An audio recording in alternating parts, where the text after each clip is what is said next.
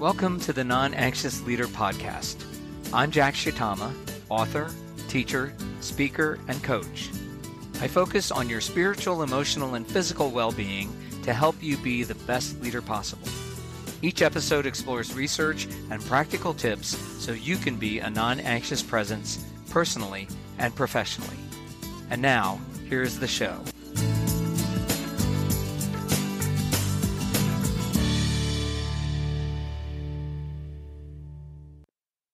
Welcome to episode 265 of the Non-Anxious Leader Podcast. I'm Jack Shitama, and before we get into today's episode, I want to apologize for the sound quality. It's not quite as good as I would like. However, I am traveling and I forgot my good microphone, so I'm having to make do with what I normally take with me just to do Zoom meetings and watch videos. This week's episode comes from a question that came up in our Friedman's Failure of Nerve book study when somebody asked if there were any resources analyzing Patrick Lencioni's 5 dysfunctions of a team in terms of family systems theory. I had never seen anything, heard anything. A quick Google search didn't find anything, and so I felt like this would be a good topic for this episode. And before we get started, I want to remind you that you can get more resources at thenonanxiousleader.com. You can subscribe to my 2 for Tuesday newsletter, and you can email me at jack@christian-leaders.com. And now, without further ado, here is episode 265, A Family Systems Take on the 5 Dysfunctions of a Team. Patrick Lencioni's The 5 Dysfunctions of a Team has been out for 15 years now, and the subtitle is A Leadership Fable. It is an entertaining and actually pretty brief book that helps you to understand how teams can actually perform less than their best. And though the title tends to focus on the negative, on the dysfunction, the book itself actually helps you to understand how effective teams function. The first dysfunction is probably the most important, and that is the absence of trust. Trust is everything. Trust is believing that those you're working with have good intentions and they are out for the best for the team and the mission of the team. Clear mark of teams that trust each other is when people are willing to be vulnerable, when they can admit their mistakes and their weaknesses, and they're willing to ask for help. Self-differentiation, by its very nature, involves vulnerability. It is about putting yourself out there. It's about saying what you believe, even if others might disagree. The important point here is that when you do this and when you give others the freedom to disagree, you build trust. When teams lack trust, people often are afraid to ask for help. That is, they feel some type of surrounding togetherness pressure that tells them that they can't be wrong or they can't show weakness. Because of this, they may even hide their mistakes, which again shows a lack of differentiation. It's a lack of taking responsibility for self. When you are growing in self-differentiation, you're willing to admit that you've made a mistake. You're willing to own it because you know that everybody makes mistakes, and this is how you learn and grow.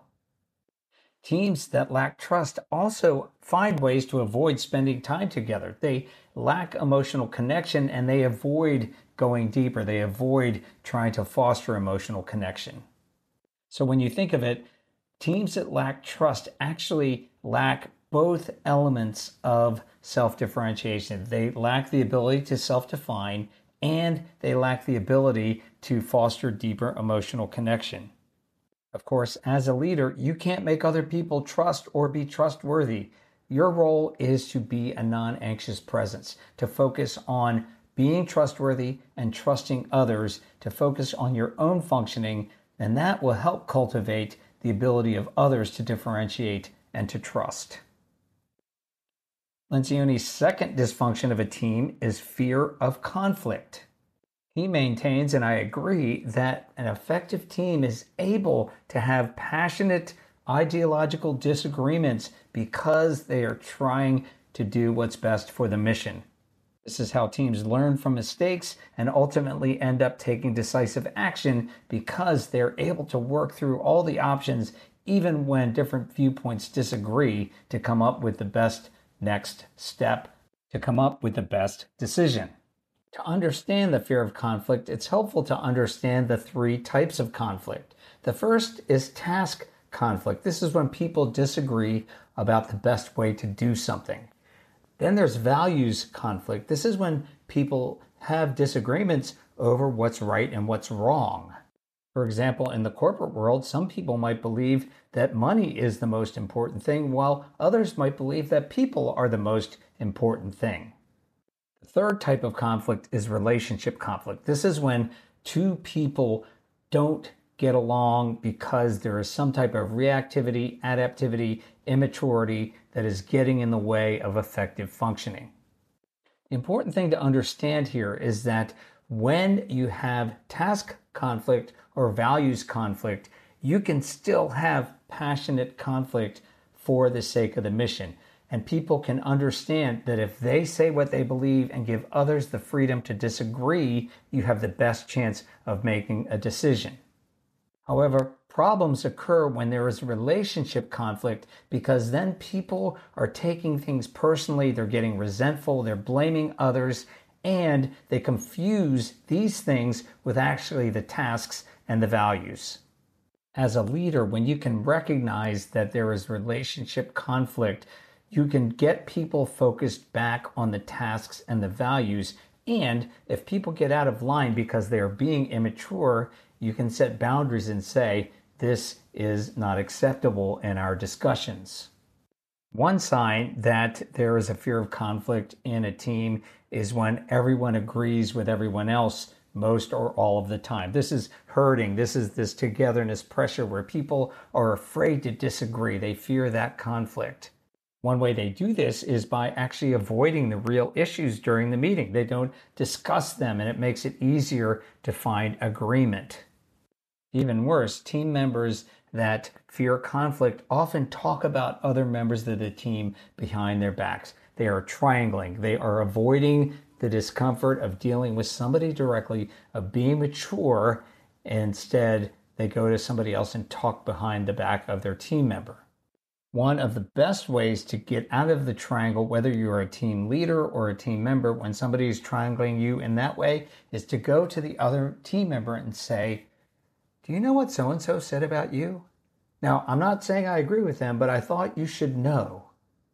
This does two things. First of all, it forces the person who is doing the triangling, the person who's fearing conflict and who's not willing to take responsibility for their own discomfort, it forces them to take responsibility for self, to take ownership of their own discomfort.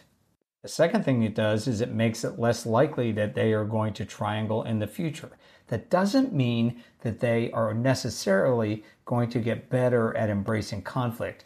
But one thing you can do, especially if you're the team leader, is to stay emotionally connected to them, even when you just threw them under the bus.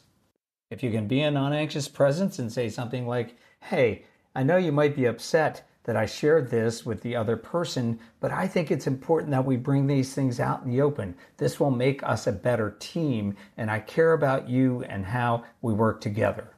It might not change things immediately, but it can move things in the right direction. Lencioni's third dysfunction of a team is lack of commitment. Teams that lack commitment may delay making important decisions, and they may miss opportunities because they are afraid to make a decision, because they have a failure of nerve. They sometimes do this by trying to gather more data, which you would call analysis paralysis, or some team members may be afraid to commit because they want to wait to see which way things are going so they can back the winning side. Again, this is a lack of self-differentiation. It's the fear of putting yourself out there and saying what you believe, even if others disagree. Non-anxious leaders, differentiated leaders, mature leaders don't mind being wrong or being on the losing side. Lack of commitment can also result from a fear of conflict. When there is not vigorous discussion, people may not feel heard and therefore may not be willing to commit. One important role you have as a non-anxious leader is to help foster emotional connection, to help ensure that people feel heard, even if you decide to go in a different direction. When that happens and people don't commit to the direction, that is showing their immaturity. That is showing that they are unwilling to take responsibility for self. Mature, self-differentiated team members will do what is called disagree, commit. They will say, I disagree with this decision, but I commit to supporting it. The other downside of a lack of commitment is when there is a failure of nerve, when a decision is not made because discussions keep happening, and there is not any firm action taken. This leads to Lencioni's fourth dysfunction of a team, which is avoidance of team accountability. This is definitely a result of a lack of trust and a fear of conflict because people aren't willing to challenge one another when they're doing things that hurt the team or the team's ability to achieve the mission. Another way that the avoidance of team accountability surfaces is when people don't question others' ideas or actions. Again, this goes back to trust and a fear of conflict, and they don't hold one another to high standards for the team. The more maturity you have on a team, the more you have self-differentiated members, the less likely people will avoid accountability, the more likely people will speak up. The thing about this is that when there is an avoidance of team accountability, people will actually prefer to let the team fail rather than to step up and be their best, to put themselves out there, to self-differentiate, and to be vulnerable. In last week's episode, I talked about how avoidance is worse than the underlying anxiety. And this is a perfect example of how this can destroy the effective functioning of a team. The fifth and final dysfunction of a team, according to Patrick Lencioni, is inattention to team objectives. This sometimes means that people are out for themselves. They care about their own interests as opposed to the team's, or they care more about the team looking good than actually achieving anything. This will likely drive those who are mission-oriented crazy and actually might even cause them to want to leave the team. If you are the leader of a team and you see that there is an inattention to team objectives, it's your responsibility to communicate the mission and the objectives clearly, along with why this is important. And when you see people who are not paying attention to the objectives, maybe they have their own interests first, it is your responsibility to say, are you in or are you out?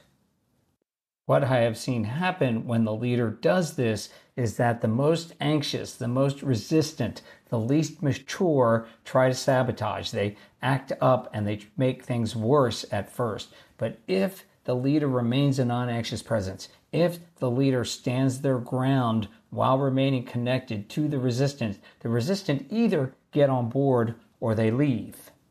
At the same time, those who have a tendency towards differentiation, towards maturity, will actually grow in their self-differentiation. They will take better stands. They will articulate themselves more clearly, and they will give others the freedom to do the same.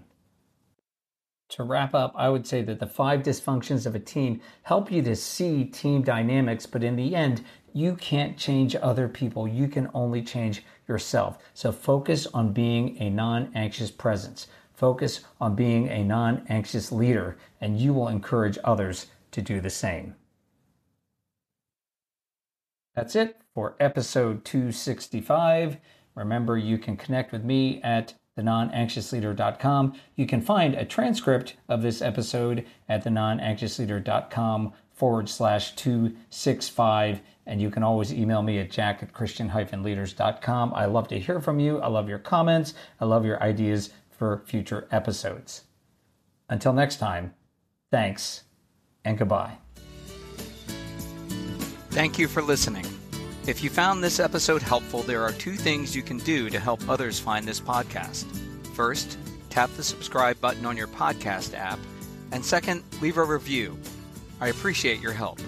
Finally, you can find more resources as well as subscribe to my blog at thenonanxiousleader.com. Now, go be yourself.